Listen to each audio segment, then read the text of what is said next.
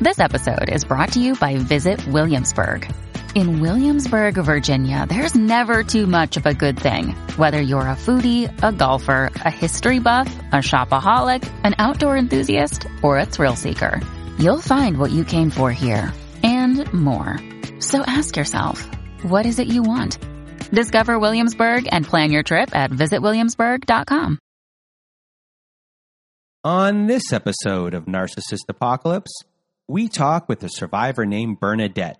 And Bernadette was in a toxic relationship with a possessive narcissist. It's a story of sexual abuse, superficiality, extreme withdrawal, and semantics.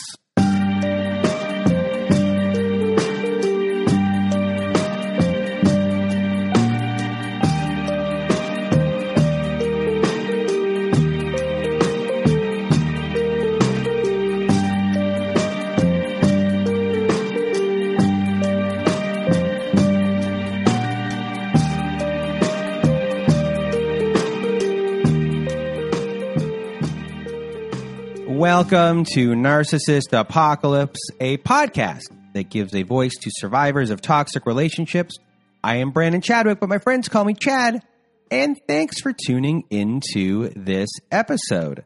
So what is a narcissist, you may ask? Well, for the purposes of this podcast, we refer to a narcissist as anyone who has displayed a pattern of behavior that shows a limited capacity to appreciate others' perspective. It is that simple. And now, before we get to our episode with Bernadette, I just first want to thank everyone in the Narcissist Apocalypse community for listening to the show and sharing your thoughts by email, Instagram, Twitter, and Facebook. Also, a reminder, if you have not left us a review on whatever podcast service you use, Spotify, Apple, Google, Stitcher, Castbox, etc., please leave us a 5-star review, as it helps out the show a lot when it comes to ranking.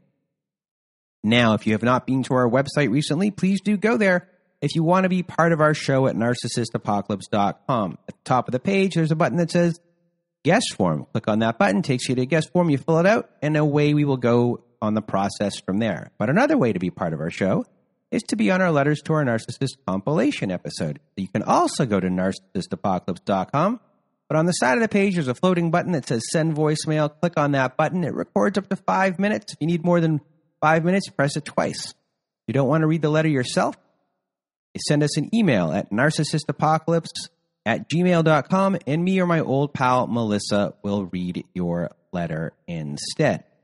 Now, also at our website, we are now offering high-conflict parenting courses at narcissistapocalypse.com/courses. Yes, we have now partnered with an online parenting company called Online Parenting, and many of the courses we are offering were created by Bill Eddy. And if you have not listened to our episode last year with a divorce lawyer named Helen, you'll know, or you now know, that Bill Eddy is an expert in dealing with these individuals in court, and he's now helped create many parenting courses to help you through divorce and to help support your children too. These courses are the most widely recognized courses by family courts across the country, so if you want to support the show and are looking for guidance, please do go to narcissistapocalypse.com/courses. And this week we added something new to our Patreon, which will be debuting October 31st at 9 p.m. And what we are debuting is online live support groups. So that's going to be every Saturday. So if you join our Patreon now, every week we're going to be doing a support group on Saturday nights. And maybe we get enough people, we might start doing 2 support groups a week. So other things that we have on our Patreon, shows that have never aired before, follow-up episodes with other guests, and some pulp culture type things that Melissa and I do together. And that is at patreon.com/narcissistapocalypse. So if you want to support the show, join our Patreon. And before we start the show, I just want to say 2 things. We discuss a lot of sexual abuse during this conversation. It has a lot to do with the story in her early life and then later on in her relationship. Also, there is a point of this call and this conversation where we change from phone audio to straight computer audio through Skype because we needed to change for sound reasons. And another thing is that this was originally 2 stories of 2 different toxic relationships. In here, we are only using one story here, and it's our second toxic relationship. So you'll notice that there is a cut. I will also be putting myself in explaining that during the episode. And now, without further ado, here is my conversation with Bernadette. Welcome to Narcissist Apocalypse, everyone. With me tonight, I have Bernadette. How are you? I'm doing well, thank you. I said tonight. I revealed that this was not during the day. I don't know what I'm thinking, and now I am rambling. So I'm going to get out of my way and your way. Bernadette, the floor is now yours. Yeah, thank you. So I guess I'll start with childhood because I think this stuff always kind of starts there, right? So I grew up in kind of like a pretty bad environment. My parents used drugs and they were just awful with each other, both pretty toxic personality. My mom has borderline diagnosis, but I'm pretty sure there's some borderline in there. She has bipolar, and I'm pretty sure there's borderline in there as well, having gone to school to kind of study that. But yeah, so there was a lot of abuse, a lot of physical fights in front of us. And then, yeah, just a lot of moving and stability kind of things. Fast forward to when I was about 8 years old, my mom left my dad and got with my stepdad. And it actually got worse from there. Like within a month of moving in with my stepdad, which was only like 2 months after they moved, away from each other, or she left my dad. Like that was the first time he ever like punched me in the face. So like horrible situation kind of growing up. Again, instability, moving around all the time. My mom had a lot of anger and like would just she could be like super sweet, and then like the next moment it was like a rage fest. And so there was like never really knowing what you were going to kind of deal with emotionally. And then on top of that, kind of just like earliest memory going back is, and I don't know how explicit you're comfortable with me sharing, but like I was being sexually, abused as a child by my brother, starting at like 4 or 5 on up until I was 15. So that was going on, and all of that kind of, led into some of the stuff that did happen later on. But yeah, so at 15 though, I did move out of my mom's house, and was like, I can't take this anymore. This environment is just horrible. Before then, I didn't even realize that it was wrong, because it had always been the situation, and it was just like a youth pastor kind of was like found out about it, and she was like trying to get us out of the situation legally, but as things often go, it was just not working. So I moved in with my grandparents when I was 15, and things were actually not too bad between 15 and 18. I lived with my grandparents, and my grandfather was a pastor, and I'm not religious now, but he really kind of had very good morals, and he was just kind of an amazing man. He took care of me until I was 18. But they didn't really have the money to put me through college, and of course I wasn't getting that from like my family life. So I joined the military, the Navy specifically. After boot camp, I went to my training school, and that's the first time ever that I ever had a romantic relationship. And that was pretty kind of much a whirlwind in the sense that, like, the first relationship, even though I was 18, it had that, like, high school relationship feel to it. We got engaged, and then I got pregnant, and he kind of ended the relationship, like, a week later. And, I didn't talk to him, like, he had the phone call where he ended things, and I didn't talk to him again until my son was a year old. Actually, like, right before his, like, first year birthday. But so I kind of took this like hiatus from dating at that point, and I didn't date anyone until my final year in the military. And that's kind of when I got back in contact with who would be my husband, Narc one, if you will. Hi everyone, this is a post-recorded Brandon right now. I just want to inform everyone that this was originally two different stories in one, and we're just telling one story. So Bernadette did marry someone who was a toxic narcissist. She went through that relationship. It did not go well, and now we're moving into toxic relationship with a narcissist number 2 right here. We also changed from going from a phone to going straight through the computer through Skype here, so there is a sound difference as well. And now, without further ado, we are about to continue our conversation. Yeah, so I was coming out of this abusive relationship, and I didn't really take any time, and that's where I kind of led into me meeting my narc. Well, originally, I wasn't even intending to, meet anyone serious. I was just, kind of looking to have some physical fun, if you will. And I was even doing that with, a couple of guys. It was all straightforward and honest. This is not going anywhere. This is not serious or anything like that. And that was all good and well. And then I kind of vaguely, Facebook known my narc for a while. He was in a group that I admin, and he commented a lot, and I kind of had a little bit of a brain crush on him because he seemed super, super, super smart, probably one of the smartest people I've ever met, unfortunately.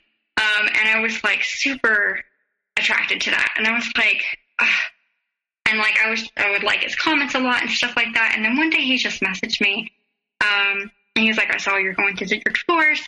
I hope you're doing okay. How are you, kind of thing. And I was oh, well, I'm doing well. And then I wanted to keep the conversation going because it kind of fizzled because I had a crush on this guy. And I was hey, I really noticed you like philosophy a lot. Do you have any good recommendations for any philosophy, reading or something like that? Super dumb, made a complete fool of myself.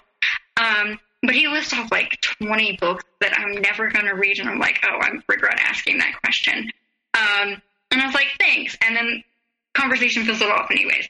A couple months later, he reaches back out and he's hey,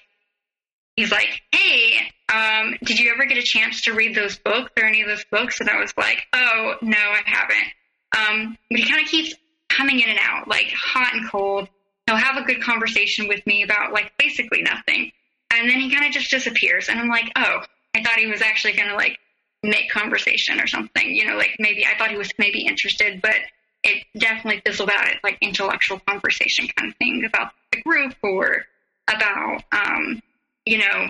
this political figure, that political figure, just generic conversation. And I was I really thought this guy was going to make a move. Maybe I was wrong.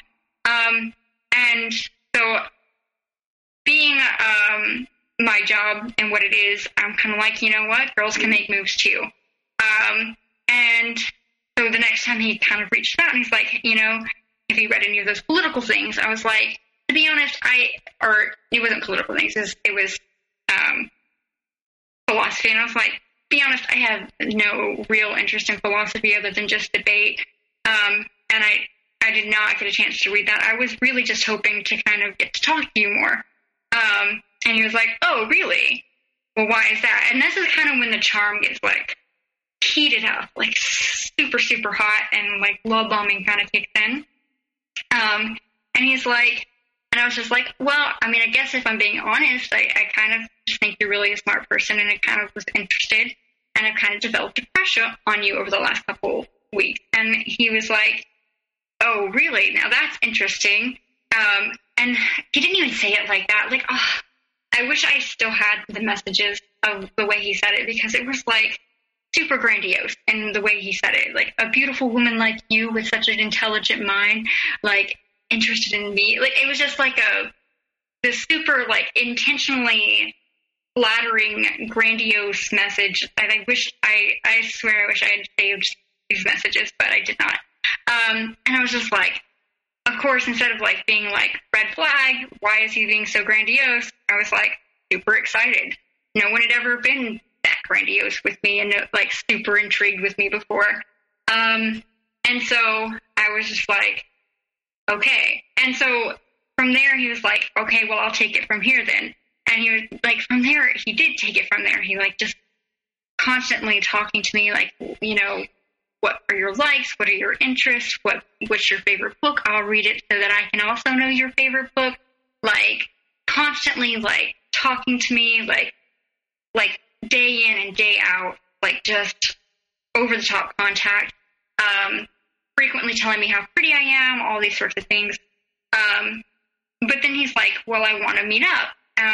And so I'm out of my relationship with my ex, but because of financial reasons, we are still living together. And I was like, well, you can't come over, and I have the kids and I'm working full time at this point. And I was like, we'll have to just figure out a schedule, because our schedules are kind of blatantly opposite. I work nights usually after 8 o'clock, and he works days and gets, he gets off at 8 o'clock. So we have like almost blatantly opposite schedules. But one night, like, I'm like, well, I get off at, 2 a.m. At that time. And he was like, well, how about I just pick you up at 2 a.m. and there's not anything to do in our town at 2 a.m. But he's like, we can just drive around. I just want to see you in person.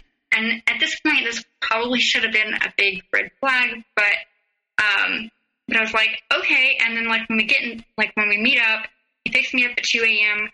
I get in the car and it's just magical. Like, when you need mealtime inspiration, it's worth shopping Kroger, where you'll find over 30,000 mouth-watering choices that excite your inner foodie. And no matter what tasty choice you make, you'll enjoy our everyday low prices, plus extra ways to save, like digital coupons worth over $600 each week. You can also save up to $1 off per gallon at the pump with fuel points. More savings and more inspiring flavors make shopping Kroger worth it every time. Kroger, fresh for everyone. Fuel restrictions apply. It was just, I don't know. He was sweeping compliments, grandiose, big gesture kind of things about how great I am, about how he's never seen anyone as beautiful as I am, and that he loves that he can have such intellectual communication with someone, that I'm so smart, like all of these kinds of things. But the red flag in this was he was like, I'm glad I finally got to meet you, because now I know that I can be in a relationship with you. And I was like, well, what does that mean? And he was like, well, because you're my type, you are skinny. And I was like, well, if I wasn't skinny, like you would have just not dated me. And he was like, no, I only date skinny, beautiful women. And I was like, well, I don't know why. At the time, I thought that was like really flattering, right? Like, oh, I'm skinny and beautiful. But now, like, I feel, like, super fetishized by that whole situation, and, like, how much he often would bring up how he loved how I was thin and beautiful, and, like, I was, like, had the right lines, is what he would say. And I don't even know what that meant, but, like, he was like, it's like you're a statue goddess kind of thing, like, just constant, grandiose compliments. Often coming back to my physical features. You're coming out of a marriage here before this where you feel like you were not appreciated? Yeah, I mean, I was constantly isolated and stonewalled in that previous relationship, and like he never looked at me. He didn't want anything physical or anything like that, and so I'm just kind of like, oh, this is nice, and we never really even talked in my marriage, like, and so. If we did talk, it was like very basic, like, here's the bills that need paid, what time do the kids need picked up from school kind of conversations, not, the kind of conversations that I enjoyed, which was political, socioeconomical kind of things. And he was just all over that. But even though that was like something that originally attracted me to him, it always, the conversation did come back to like how pretty I was and how physically attractive I was. It felt very, in hindsight, more so than like at the time, but it felt very superficial and almost like I was kind of like a trophy, kind of thing. And I did find out later that like from his family when I met them, that I looked almost exactly like his ex-wife. And that, like, he had, like, this very specific, they have to be this way kind of thing, and physically appearing kind of thing. And it didn't bother me. Like, I was just like, oh, well, that means I live up to his standards. Like, you know, this super intelligent, successful man thinks I'm gorgeous. Like, he owns his own company. I don't know how much money he had. He never really talked about it specifically, but he let it be known that he could afford to go and do whatever he wanted to do whenever he wanted to do it, kind of thing. So I don't know, you know, details, but, like, he was definitely kind of grandiose in spending as well, and was just like, yeah, I'll do what I want, and I'll spend how I want to, and if I go out to dinner, I never go out to dinner unless I can order everything off the menu if I want to, kind of thing. Like, so he was definitely kind of flattered, and, like, took me on, like, some extravagant big dates, and just definitely that big love bombing. But even in that, go ahead. Sorry, did you feel like like this guy chose me? He could have had anyone, and I won this contest, even though there wasn't anyone there, but in your mind, like, you know, this guy could have anyone, and here it is, like, I'm on this. You were put on a pedestal, and yeah. I mean, he had his own business. He had a college degree. I was working on my college degree at the time still, but I did not have a college degree. I was, by all intents and purposes, poor. Like, I was coming out of a divorce. Like, I had enough money to pay the bills, and that was it.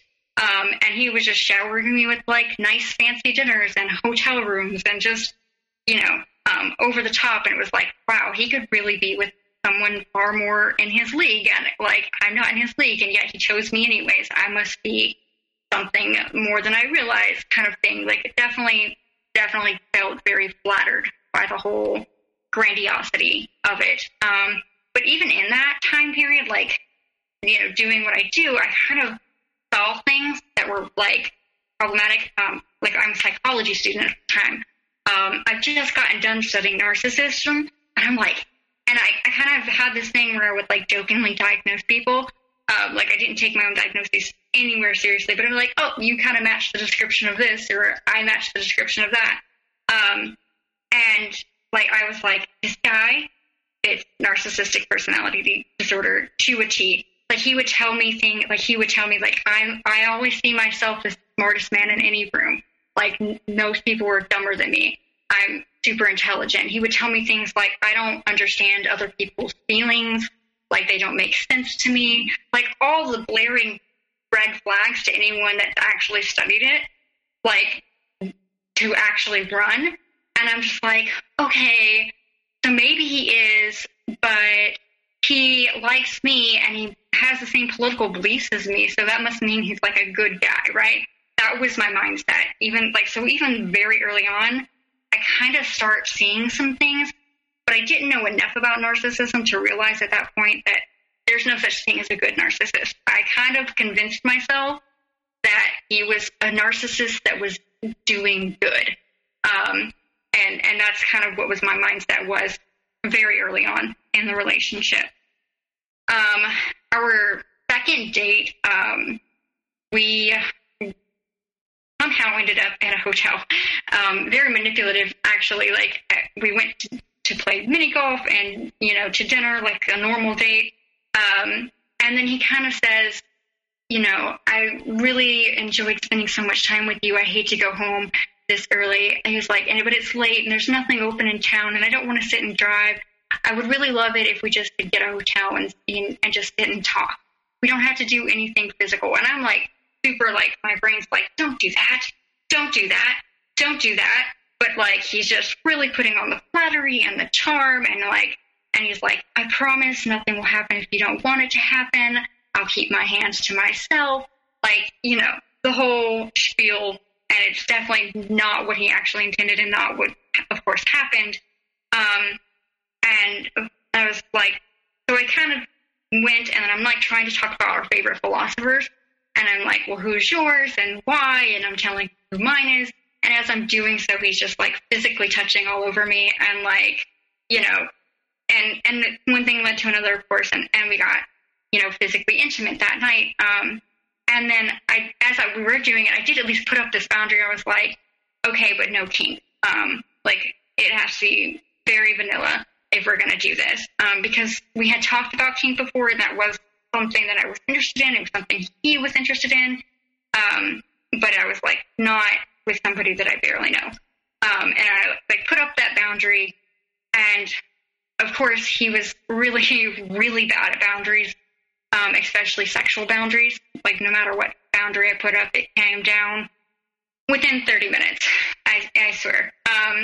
So initially we do just have very vanilla sex. If I may, can I say sex? I don't know. Yeah. Okay. And then, so we have this very vanilla sex, and it's amazing. I mean, he's very giving this time. I say this time because it will be the last time. He's very, attentive and caring and kind. And I'm like, oh, this is amazing. And then it kind of gets late. And I was like, probably should go home. You have to work tomorrow. I have to get home and get my kids on the bus. My ex-husband is still there. He's, they're not alone, but it's always been my responsibility to kind of manage the children. And he was like, well, I'll just take you back extra early in the morning, and then go change my clothes and go to work. And he's like, I'm the boss, who's going to be mad, kind of thing. So I was like, okay, we go to sleep. And then in the middle of the night, he woke me up, basically practically having sex with me before I was even awake. Another big red flag that I just kind of like whooshed right over my head. And he kind of implemented that kink into it. And like, while, in that intimate moment, while involved in kink, he said, tell me that you're mine and that you belong to me. And thinking it was kind of a kink thing, I went along with it, even though I said no kink thing to begin with, and it was like, I'm yours.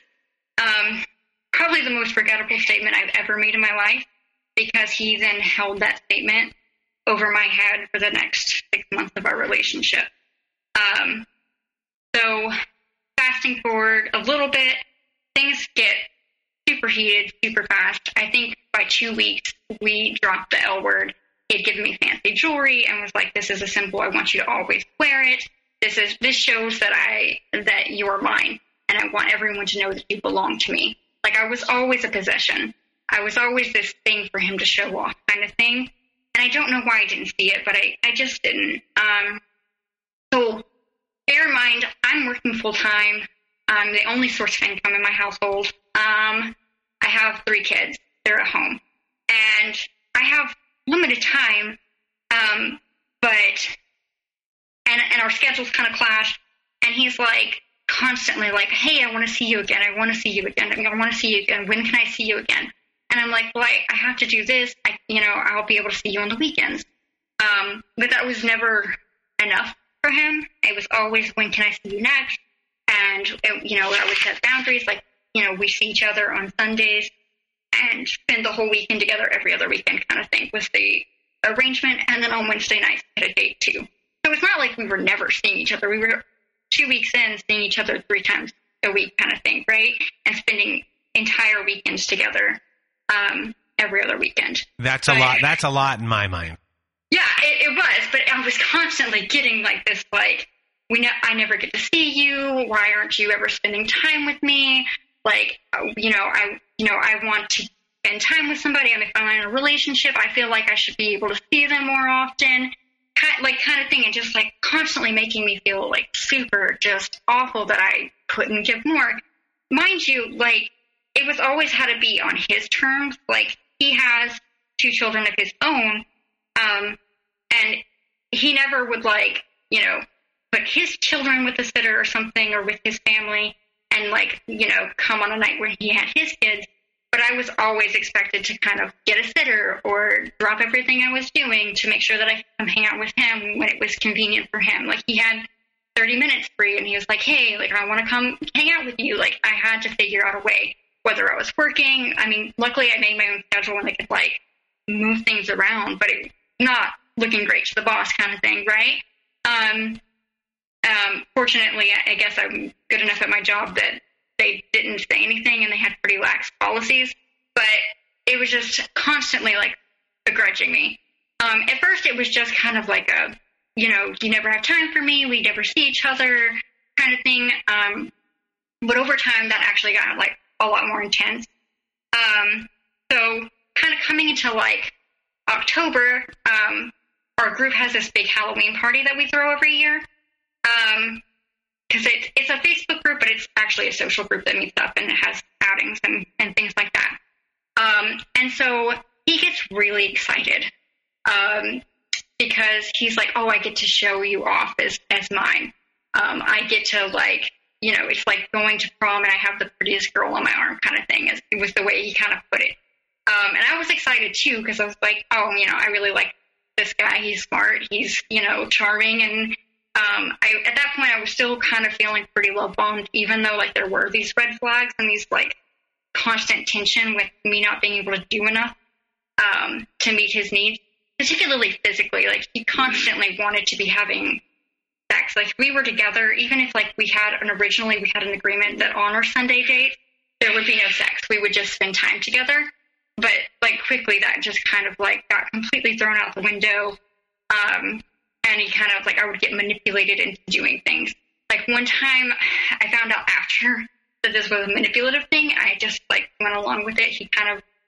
We had started kissing at a park and I was like, I'm not doing anything at a park because he was obviously making moves to fool around. I was like, there's no way that I'm doing somewhere where kids could pop up. It was a rainy day. There probably wouldn't have been any kids, but I was just like hard boundary.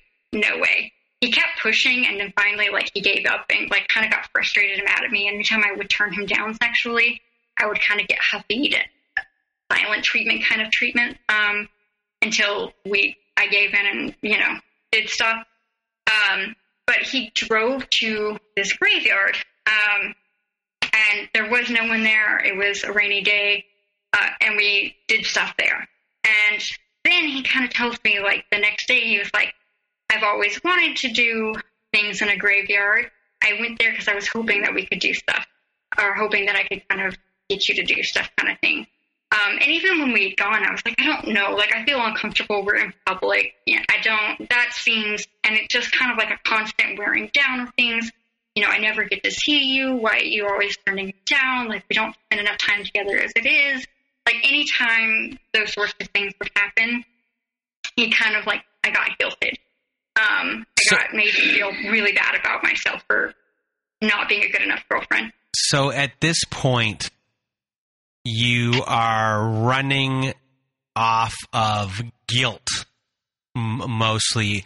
Are you afraid that if you say no and a hard no, that things would end? I definitely think there was a fear of things ending, because like it was never like said, but it was kind of like, I'm like this great guy for you. And, I actually had doubts in the back of my mind, but it was like, I was never really allowed to think them. Without a lot of guilt of even thinking them, because he would kind of make it very clear that, we were supposed to be getting married. And he did me the favor of introducing me to his family, which was a big deal because that made, me part of his family, and family was the most important thing. And I had to respect that. And like, he's made this huge sacrifice. And so I need to like make sure that I don't ruin that sacrifice in some way. And so I had to always be presented in a certain way to his family. I had to dress a certain way when I was around his family and speak a certain way. I had to avoid any conflict with them. Like I had to be like. So when he's not around, are you feeling anxious, even though he's not there, about things that you should be doing?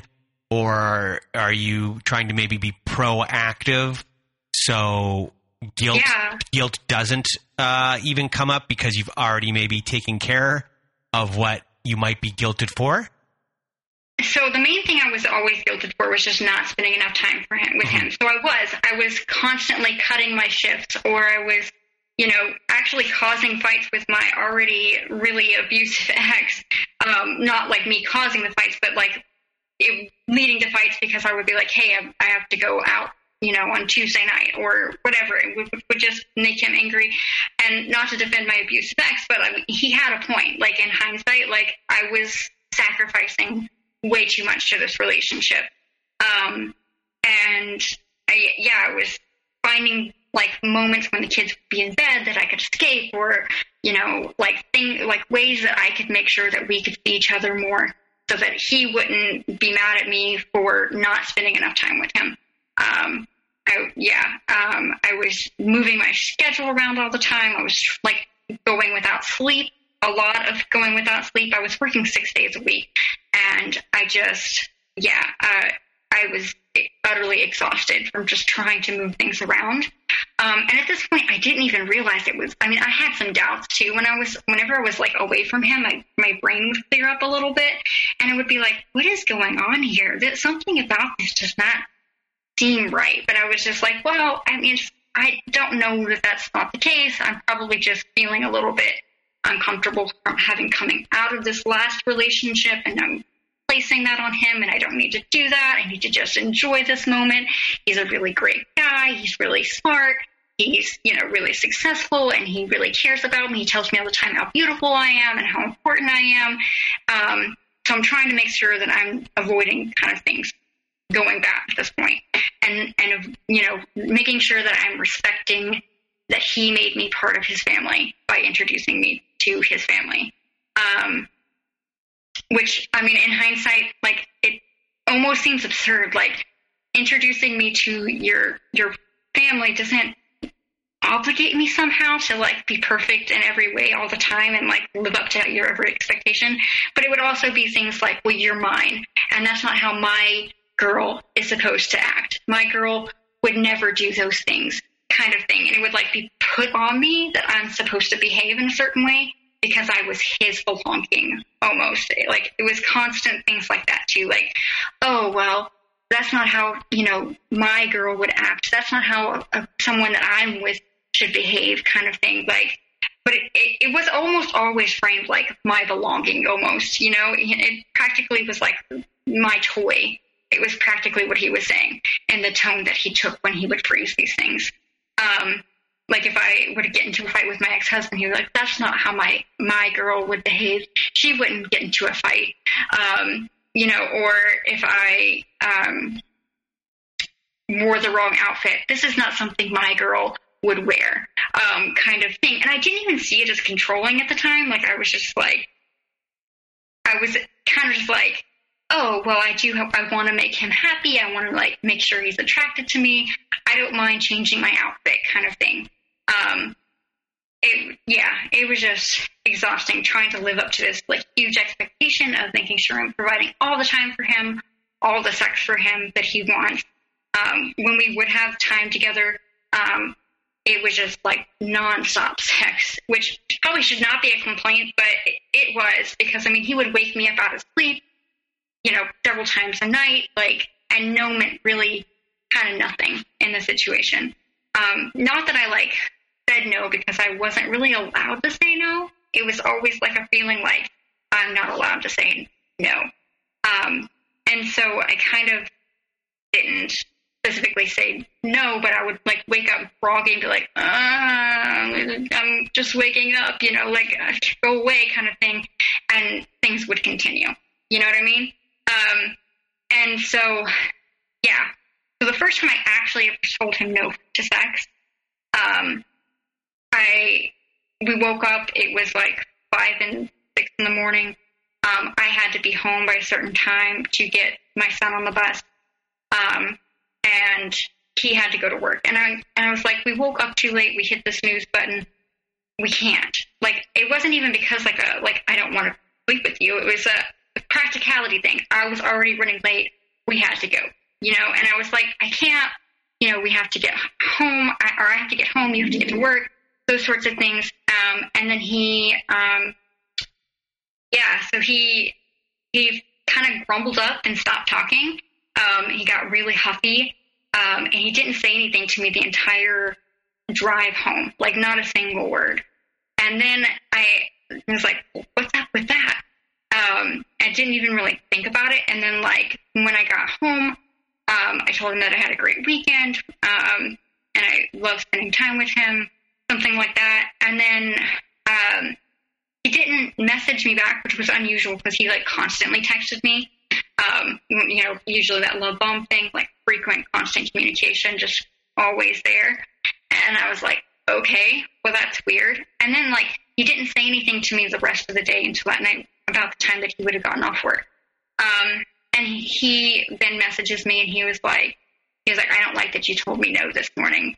And I was like, I'm really sorry. I was just trying to be practical. And he was just like, we never get to see each other anyways, right? Which wasn't even true. I mean, like, we were frequently seeing each other, but he was like, you're because of you and your situation, we'll never get to see each other. And we're like, this is not the relationship that I would want. And, you know, put me in this place, like, essentially telling me, like, if this doesn't get better, if you ever say no again, kind of thing, that, then I'm going to end things. And I was like, okay, I understand. I'm so sorry. I understand that things are hard.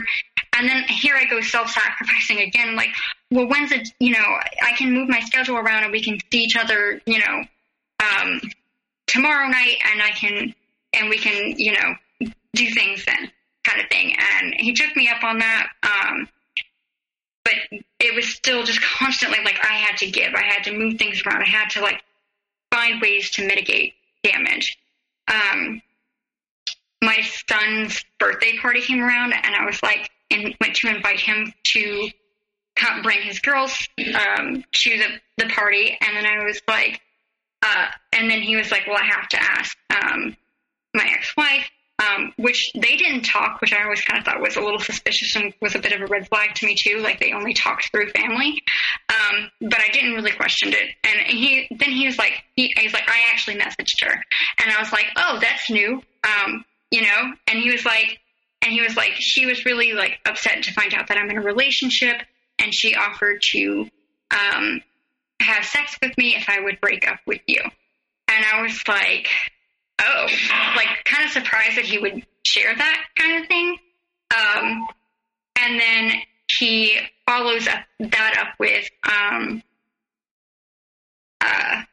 he was like, if I had been there in person with her, I would have taken her up on that. And I'm like, wait, what? You're supposed to love me. We're in a relationship. Like, I thought things were perfect. I'm a member of your family. I'm doing everything that I'm supposed to be doing. And I'm like, I didn't even say anything. I just started crying. And he was like, he got mad. He blew up on me, and he was like, how dare you get upset? Like, when I'm being honest with you and I'm telling you the truth, like, that's what we're supposed to do in relationships, is tell each other the truth. Like, I was honest with you, and here you are crying about it. Like, why are you so upset? Like, why are you upset at me for telling the truth to you? Like, don't be so over dramatic. I don't even remember. Like, he had this thing where he would just, like, go off and, like, just give me, like, paragraph after paragraph after paragraph after paragraph before I could even respond, kind of thing. And I was just like, I don't remember the details of this conversation, but I do know at the end of the conversation, I apologized for getting upset with him when he was being honest with me. Like, just the way he twisted it and made it seem like I was being over dramatic, and I should appreciate the fact that he was honest with me and told me that he would have slept with his ex if he had been there. Like, I was supposed to really just appreciate those moments. Another moment that happened shortly after that is he told me kind of about their first time, because I'd always known she was, like, super hyper religious. And that was why their marriage had fallen apart. And like, he said, oh yeah, we had sex on our first date. And I was like, really? And I was like, how did that happen? It didn't add up, with what I knew about religiousness and stuff like that. And he was just like, he told me the story, and it was almost word for word, like, the first time we had sex, where he just, like, pushed and pushed and pushed. And, like, I was like, that sounds really manipulative. And he goes, yeah, it was, kind of thing. And just, like, he was very aware of his behaviors. Like, and I was, like, shocked by that. And I was like, gee, you would never manipulate me, would you? Like, not realizing that he, in fact, was still actively doing that. And then he got mad at me about that too. And he was like, why would you I told you the truth. I was honest with you. You asked a question. And I shared with you, and here you are, telling me, that you're hurt by that or scared by that. Like, how dare you be upset with me? Like, it was just always this kind of thing where I had emotions, like, it was terrible, and I should apologize for it. And every argument I kind of apologized for. At one point, kind of moving forward a little bit, we were having a conversation, and the first time he ever kind of devalued me. And I don't even remember what the conversation was or how it started. I just remember he kind of said, don't be a stupid slut. And I was like, whoa, that's not okay. And I was like, yeah, you shouldn't call me that. And like, we got into this huge thing, but like, as always, he kind of twisted it and manipulated it. And he was just like, I don't know why you're getting so upset about this. I don't know why you're so worked up about it. It's just a comment. It's just a name. And he told me, like, at the end, he was like, well, we have this, hypersexual relationship. I thought it was just part of the kink, and you're my girl, and you're supposed to, like, let me kind of just say these sort of things. And that was I was just utterly blown away. And then I was like, I'm sorry. I'm sorry I got upset. I just really took it as really like you calling me names, and I didn't like it and didn't appreciate it. I'm sorry that I caused an argument.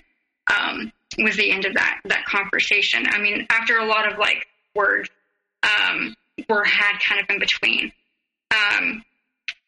So this relationship got really, really toxic, really fast. There were a lot of little moments where he would call me names or accuse me of things. And he would use semantics as his favorite way of kind of manipulating things. Like if I said, I don't use, like, for an example, I told him once, I don't use Snapchat very much, because I don't. And I was like, I don't really talk to very many people on there. I don't have a whole lot of friends on there, and friends I do have don't really use it. And then one day, like, he was holding my phone, and my Snapchat went off, and then he was like, I thought you said you don't use Snapchat very much. And I was like, well, I don't. Like, there's like one person that every great once in a while messages me. And he was like, well, how is that not very much if they, message you and they talk to you and you said you don't really use it? And like, just kind of like, would like pull out like dictionary definitions and fights to kind of like twist it and be like, well, this is what this specifically exactly means, kind of thing. And like, and you said this word, is this not exactly what you meant? To where I'm like, well, no, that's not exactly what I meant. And then he was like, okay, so you're a liar. And I was like, well, no, it's just like a word choice. Sorry if it was a poor word choice, but I didn't mean like that specific definition. And then I would kind of end up apologizing yet again. And he actually used that to kind of control who I could talk to. He then told me I could no longer talk to anyone on Snapchat. Well, originally, when he got into I was like, I'm not going to be controlled. I've seen my mom be controlled. I've seen, all the women in my family go through abusive relationships. I'm not going to let that happen. You can't tell me who I can talk to and how I can talk to them. And so he kind of got really mad. You said you were my girl, and you're not going to do things that, and I brought you into my family, and you don't respect that. You don't care about that. In that sort of thing. And then so I was like, okay, you're right. I'm sorry I hurt your feelings. I'm sorry that I didn't, respect the sacrifice that you made enough. I'll delete Snapchat. I won't talk to anybody on there. And basically the only person at that point I was allowed to talk to was my sisters.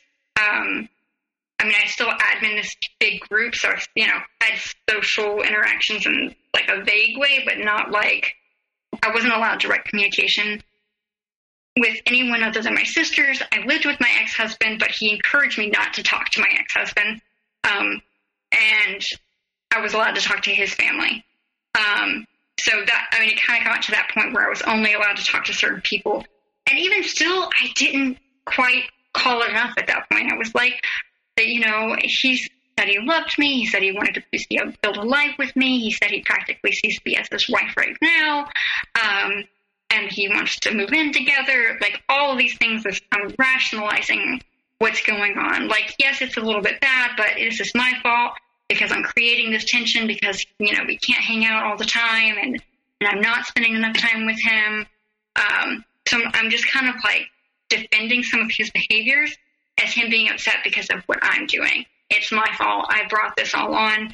And at this point, I'm even blaming myself for, like, I shouldn't have gotten into a relationship, so quickly, which is true, but not for the same reasons, that I was beating myself up about it at that point. And yeah, so on one weekend, kind of early March time, well, no, it wasn't quite March, it was February. I think like 2019, we get together and he's like, okay, we're going to take this big fancy trip. We're going to go get a cabin in the woods. It's just going to be the two of us. It's going to be super great. So we get to the cabin and we, are there and we basically just physically intimate the whole time. No sleep is had, because it's never had when we're together. It's constant, like, I'm expected to be on the go and ready for sex at all points in time. And at this point, I'm terrified to say no. And I'm like, just kind of go with it. It's fine. There's no, why would I even really mind? Sex is good, right? So why am I going to complain, kind of thing?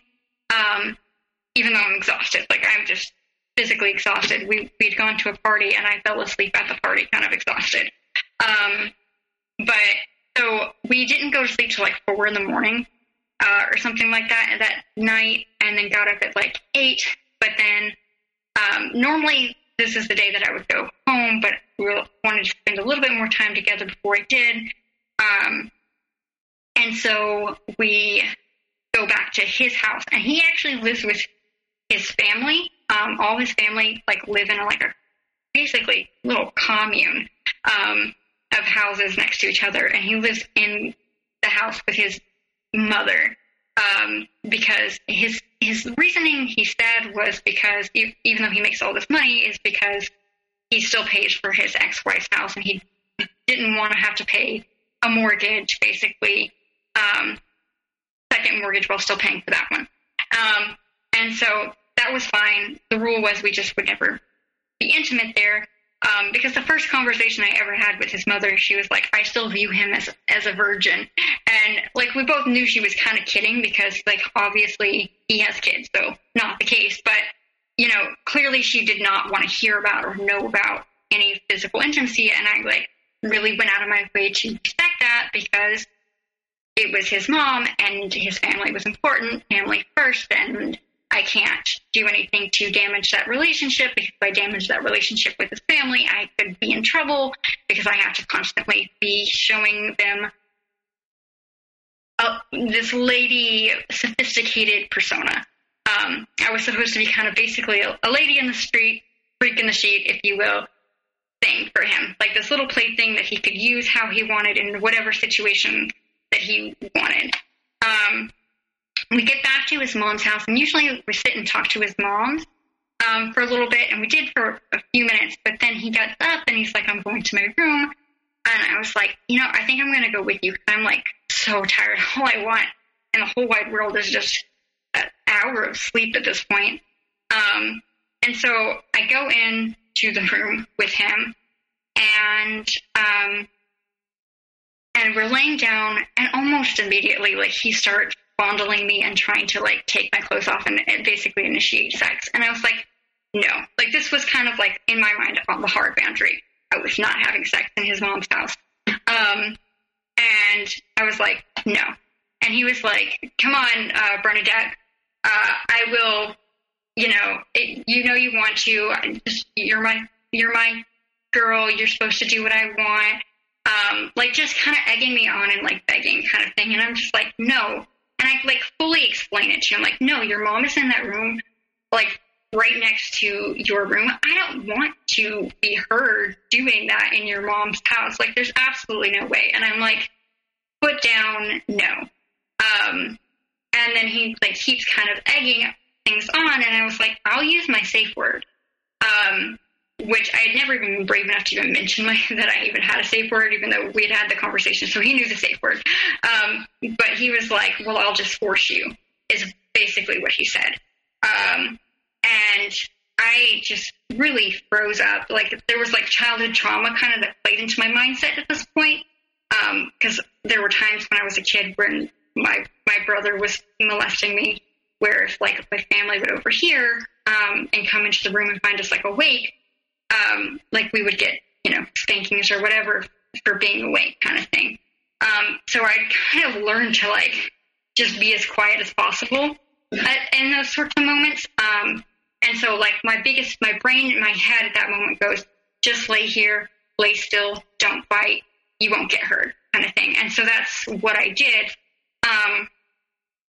And I felt like super gross and super violated at that point. But it took a long time for me to recognize that for what it was, right? Like I was essentially, forced to have sex with him under threat that if I didn't, I was going to be raped, which in itself, is a form of rape. And I was but I didn't see it. And I continued this relationship for a couple more months. And the straw that broke the camel's back was just not even something that I think, compared to some of the other moments was a big deal. But I was just one day, like he was supposed to be going out of town to this like really big cool trip. And he was going to be out of town for like 3 or 4 weeks and for travel. And he was like, and I've forgotten the dates. And so I just messaged him like, hey, what dates are you going to be out of town? Because I'm trying to get some extra work hours in because I have like neglected work. And I'm just like trying to schedule that weekend for some hours at work. And he was like, why? So you can go sleep with somebody else kind of thing? Like, and I was like, wait, what? A, when would I ever have time to like be with anyone else? And B, like I've never shown any signs like of ever wanting to be with anyone else. I've never attempted to like, I've never, had conversations. Like I'm not even talking to anyone, not even friends. And I was like, what are you talking about? Like I was super hurt. And I was like, I just wanted to make my work schedule. Like, how could you accuse me of cheating on you? And then it kind of became like this like huge thing. Like I was just being too sensitive. It was just a joke. Like why did I always start fights, which was a familiar trope that I had heard before. And I got really just upset for like, it was just like kind of all the manipulation and things had been building in my head. I was kind of keeping score and I was just like, I don't want to be degraded. I don't want to be made to feel bad for asking a simple question such as, when are you going out of town? And I was like, I got into a big fight. He made me feel really guilty and really bad about getting upset. And I was like, you know what? Sorry. I'm sorry. I'm such a horrible person. Let's just call this quits. You don't have to be with me anymore. Because at that point, like even in that conversation, it's like as much as I'm like, this is wrong. There's like manipulation here. There's problematic things about our relationship. I'm still like he's still able to twist things to make me feel like super, super guilty about it all. So he calls me and I don't answer because I'm just like, I know that if I hear his voice, I won't be able to, keep to my own guns, or at least I thought I wouldn't. I somehow managed to like by the skin of my teeth, but he's like begging me and he's like, I let you into my family. How dare you in things now? I thought we were together in this. I thought this was forever. You're my girl. You gave yourself to me. You said you were mine. How can you just pull out of this? Like, why would you just end this? And like, I'm just like, there's all of these things that are going on. And it's just overwhelming. And I can't constantly fight with you and constantly just, I can't give you what you obviously need. And I can't be the person that you want me to be. And then he tells me, are you sure? Because if I hang up this phone, I'm never talking to you again. And that's pretty, like, hard to hear because, like, we talked all day, every day for the last 6 or 7 months. And I'm just like, I don't know. Like, I'm like, there's a part of me that's like, yes, run. And then there's this part of me that's like, I don't want to, like, be disconnected from him. I can't do that. I'm going to lose him. And he just keeps asking, and I just keep crying, and, like, I can't even talk. Like, I'm just completely inarticulate.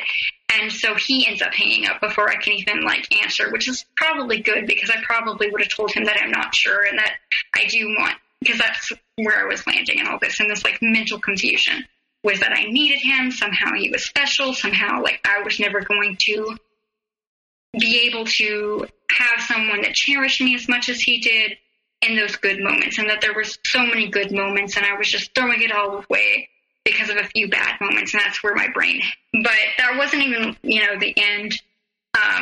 He reached out a few weeks later, and was checking in on me, and how are you doing? I really miss you. Like this, we had such, great times together. You really were something special. All of those things. And then I'm kind of getting suckered back in. But the suckering is just honestly something I can't even, I don't know if I can put this into words, but like I'm wanting back in at this point. I'm like, yes, let's get back together kind of thing. But he is very, very tricky and manipulative. And he was like, well, I don't know if I can do that. Like, I really miss you and you were really special. And I really loved you, but I don't know if I can do that. And he was like, I think I need more control than you're willing to give me. Yeah. And I was like, well, like naive, dumb me at this point. It's like, well, what do you need? What kind of control? I'm willing to try. Like, I'll give you what you want. Do you want to make my dietary schedule? Like, you can make my dietary schedule. Do you want to, like, make my work schedule?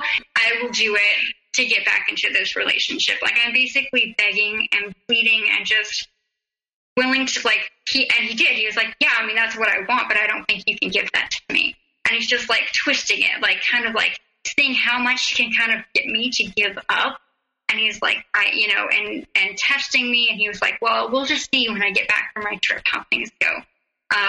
So in a way, that possibility of breaking up for good was a hard withdrawal of drugs, going no turkey, and then your response to that, I use the term jonesing. I don't know if that's just a family thing or a thing with my friends. Yeah, I've heard the term, yeah. But like it had a reaction in you where you wanted you were jonesing so bad that you would do anything to get it back, and that in this way it was giving up all of your freedom. Yeah, and that's what he told me, like, straight up that that's what he wanted. He was like, you can't give me as much control as I want. I don't think you're capable of that. He's like, I think you're too smart and independent, and I don't think you're able to do it. And he's, like, goading me into it, He's, like, seeing what I'll say he can have and what he can do. And I'm just like, I'm offering whatever I can think to offer, you can do whatever you want. We can have sex whenever you want. You can, make my daily schedule. We can spend as much time together as you want. I'm willing to put it all on the line to kind of get back together. And he kind of then goes into some future baking.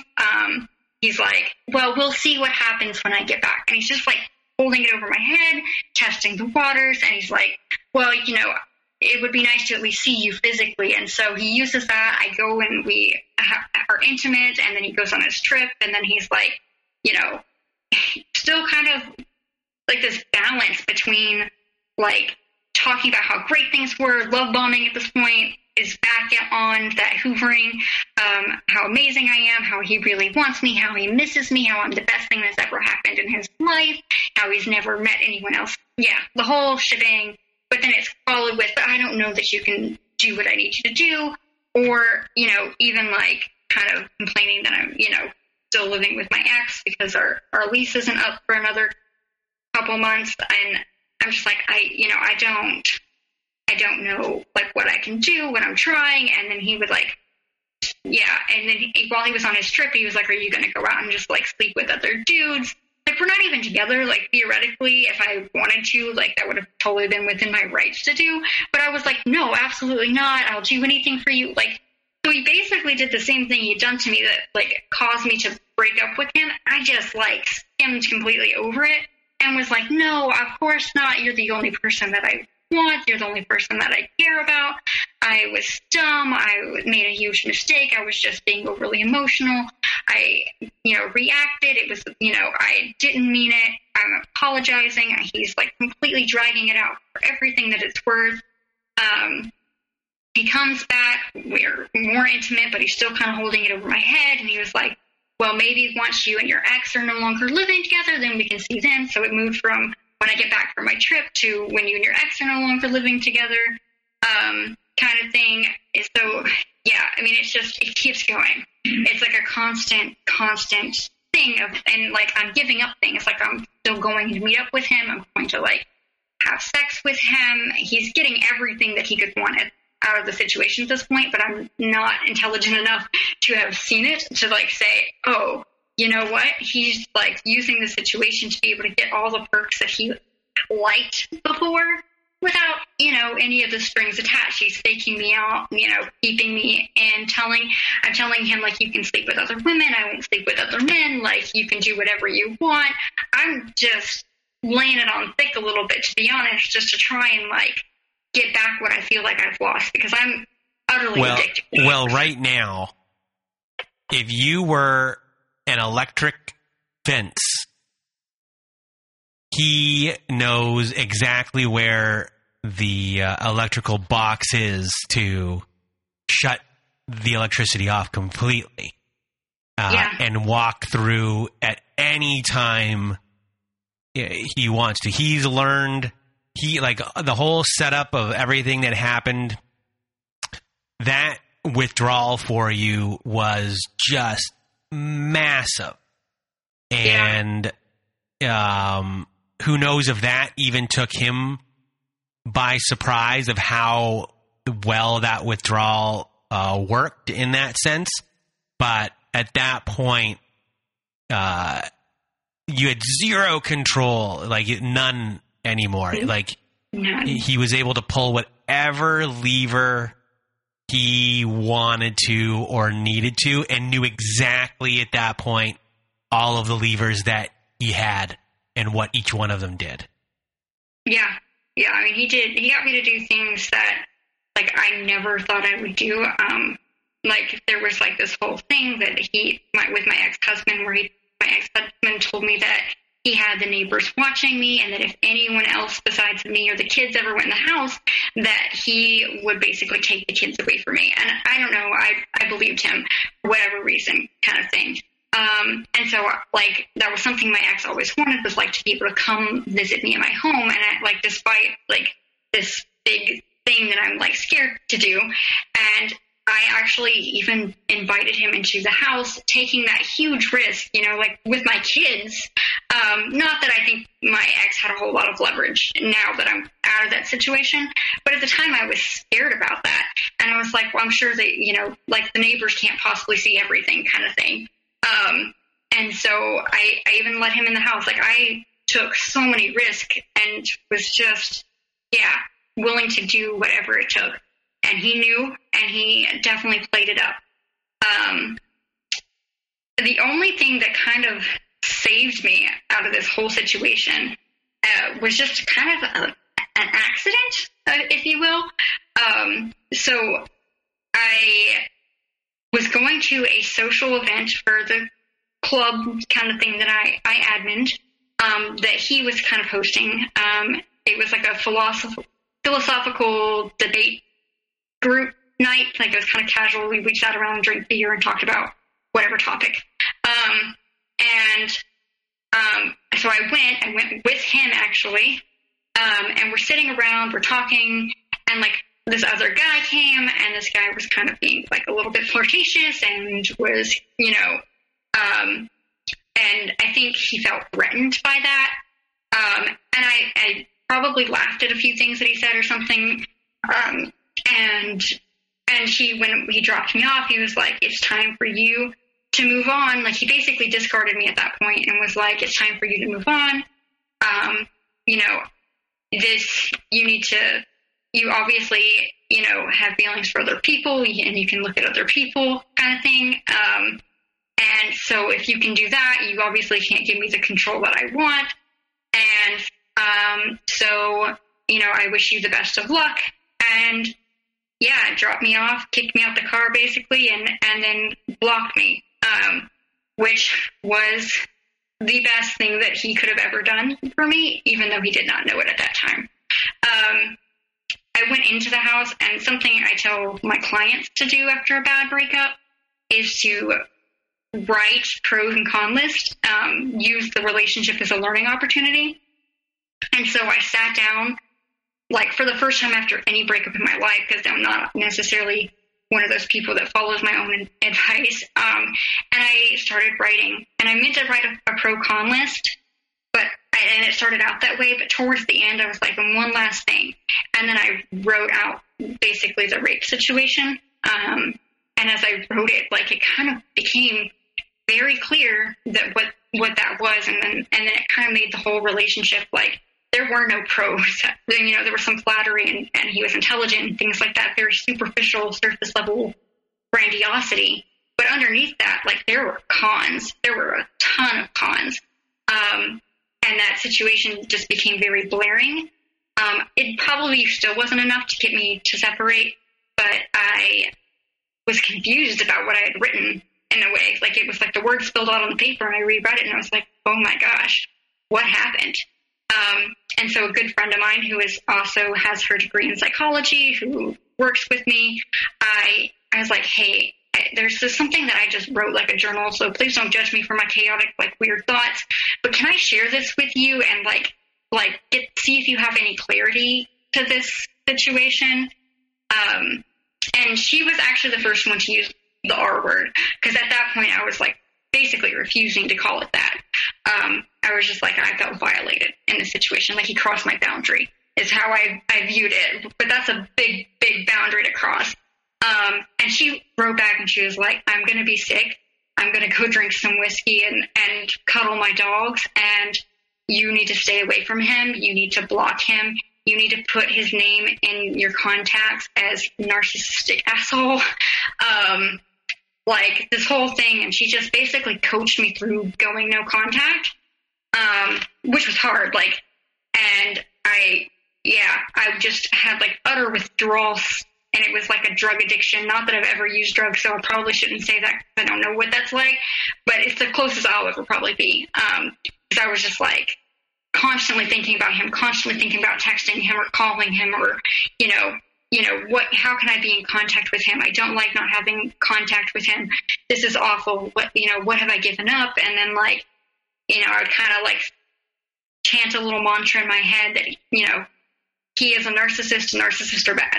And then I would kind of just chant it over and over in my head until I kind of felt a little bit calmer, but I wasn't really calm.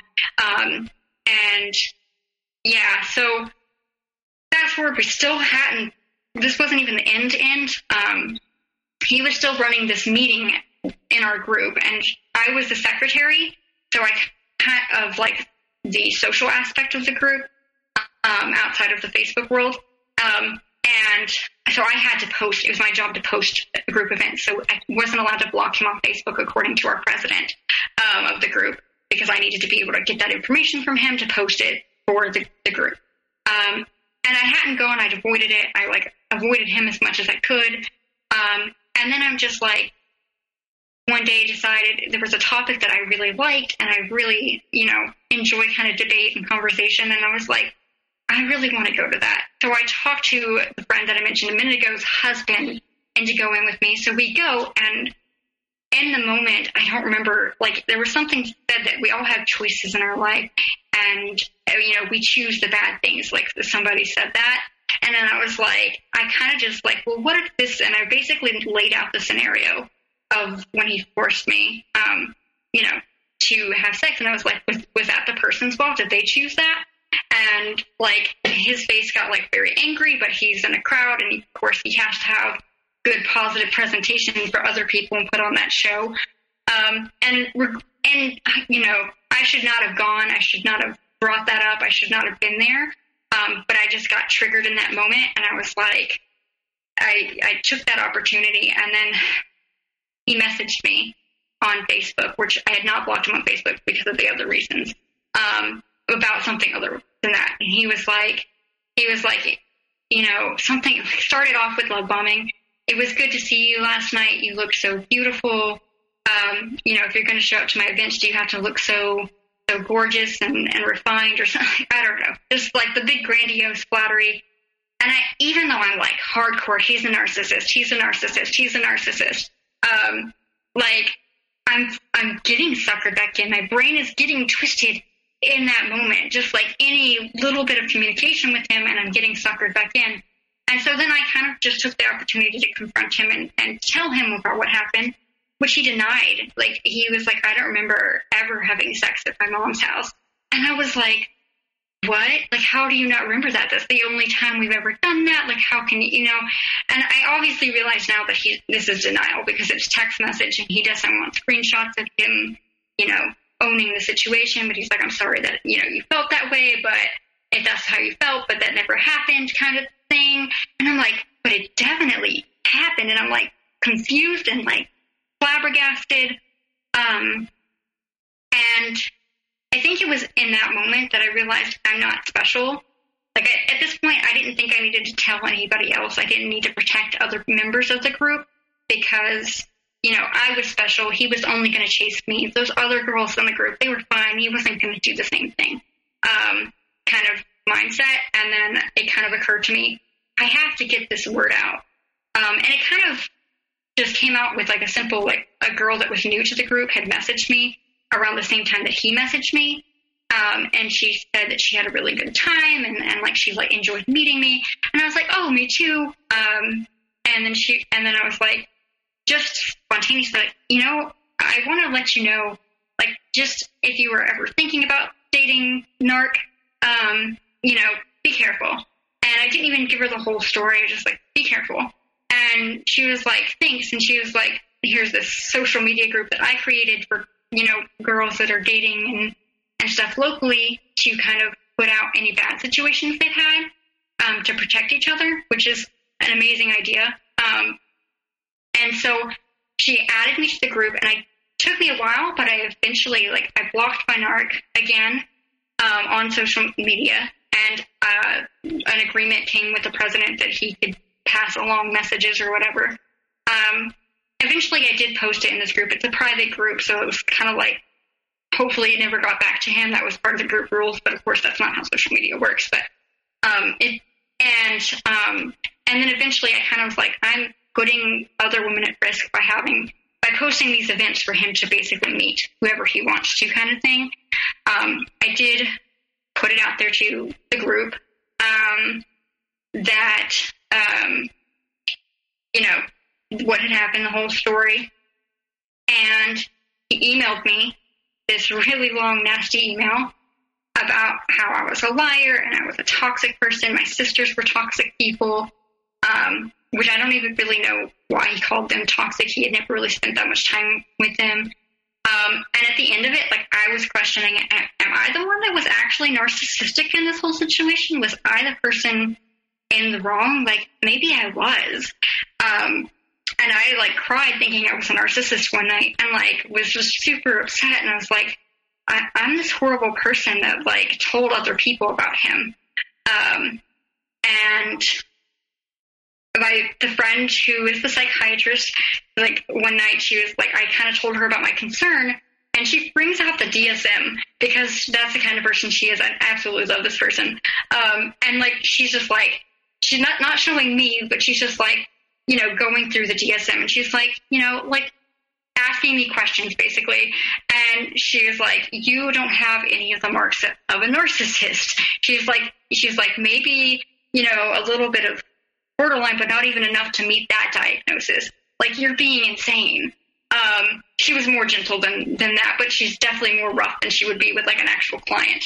And I was like, I kind of still struggle with that. I still kind of go back and forth sometimes. Like maybe I was the one in the wrong in this whole situation. And but I haven't talked to him since June or July of last year, 2019. I did not date for 6 months. I just did all the things that I tell my clients to do. I journaled and I journaled and I journaled and I went and saw my therapist. And I'm not healed. I still have flashbacks. Like sometimes I dream about him and it's like he's in my head all over again, manipulating me, kind of thing. Like I feel like this like weird trapped bubble kind of thing, in my flashback nightmares. But I'm doing better in a lot of ways and more aware of my codependency, and things so that I can kind of have a little bit more control over it. But yeah, I mean, it's been a long journey. Just a one quick question before I get into other stuff. A lot of people email me about dreams, and having their ex show up in their dreams, and it bothers them a lot because sometimes during your waking hours you're overthinking things, and now here you are trying to sleep in your moments of peace, and they end up in your dreams, and there's nothing you can do about that. I mean, you hear a lot of therapists say, like, in regular time, like, get them out of your head, and when you're in your waking state, that you have an opportunity to think about them or not think about them, but when you're asleep and you can't do anything about it and you're trapped in that, what does your therapist say about your dreams and how to deal with that, and maybe how it lessens over time? Yeah, so I mean, I've definitely been told that it lessens over time. I've been told to journal before sleep so I can kind of deal with those unconscious, thoughts before they kind of come up in the sleep time, when I'm not in control of what's being thought and said. But it's really just kind of a time thing and a healing thing. It got so bad that like I was just like scared to sleep, and so I even was given medication to help with that. Like that's pretty bad. There was never any like physical fights with my narcissist, although he would do things during sex that were physical, but it was always under the guise that it was sex and kink, even though it wasn't things that we necessarily consented to. But yeah, I mean, I wish I had the answer on sleep because, those things help a little bit, but that's like the hardest part to overcome because you do have so little control in that area. And when it comes to your, PTSD and maybe the issues that you had previous to this relationship, what were, you said codependency. What are, like the biggest things that you need? Like, what is the first thing you need to work on in a list of probably, it sounds like a big list of things that you want to resolve before you get into your next relationship? Yeah. So I had to learn to be comfortable being alone and feel safe being alone again.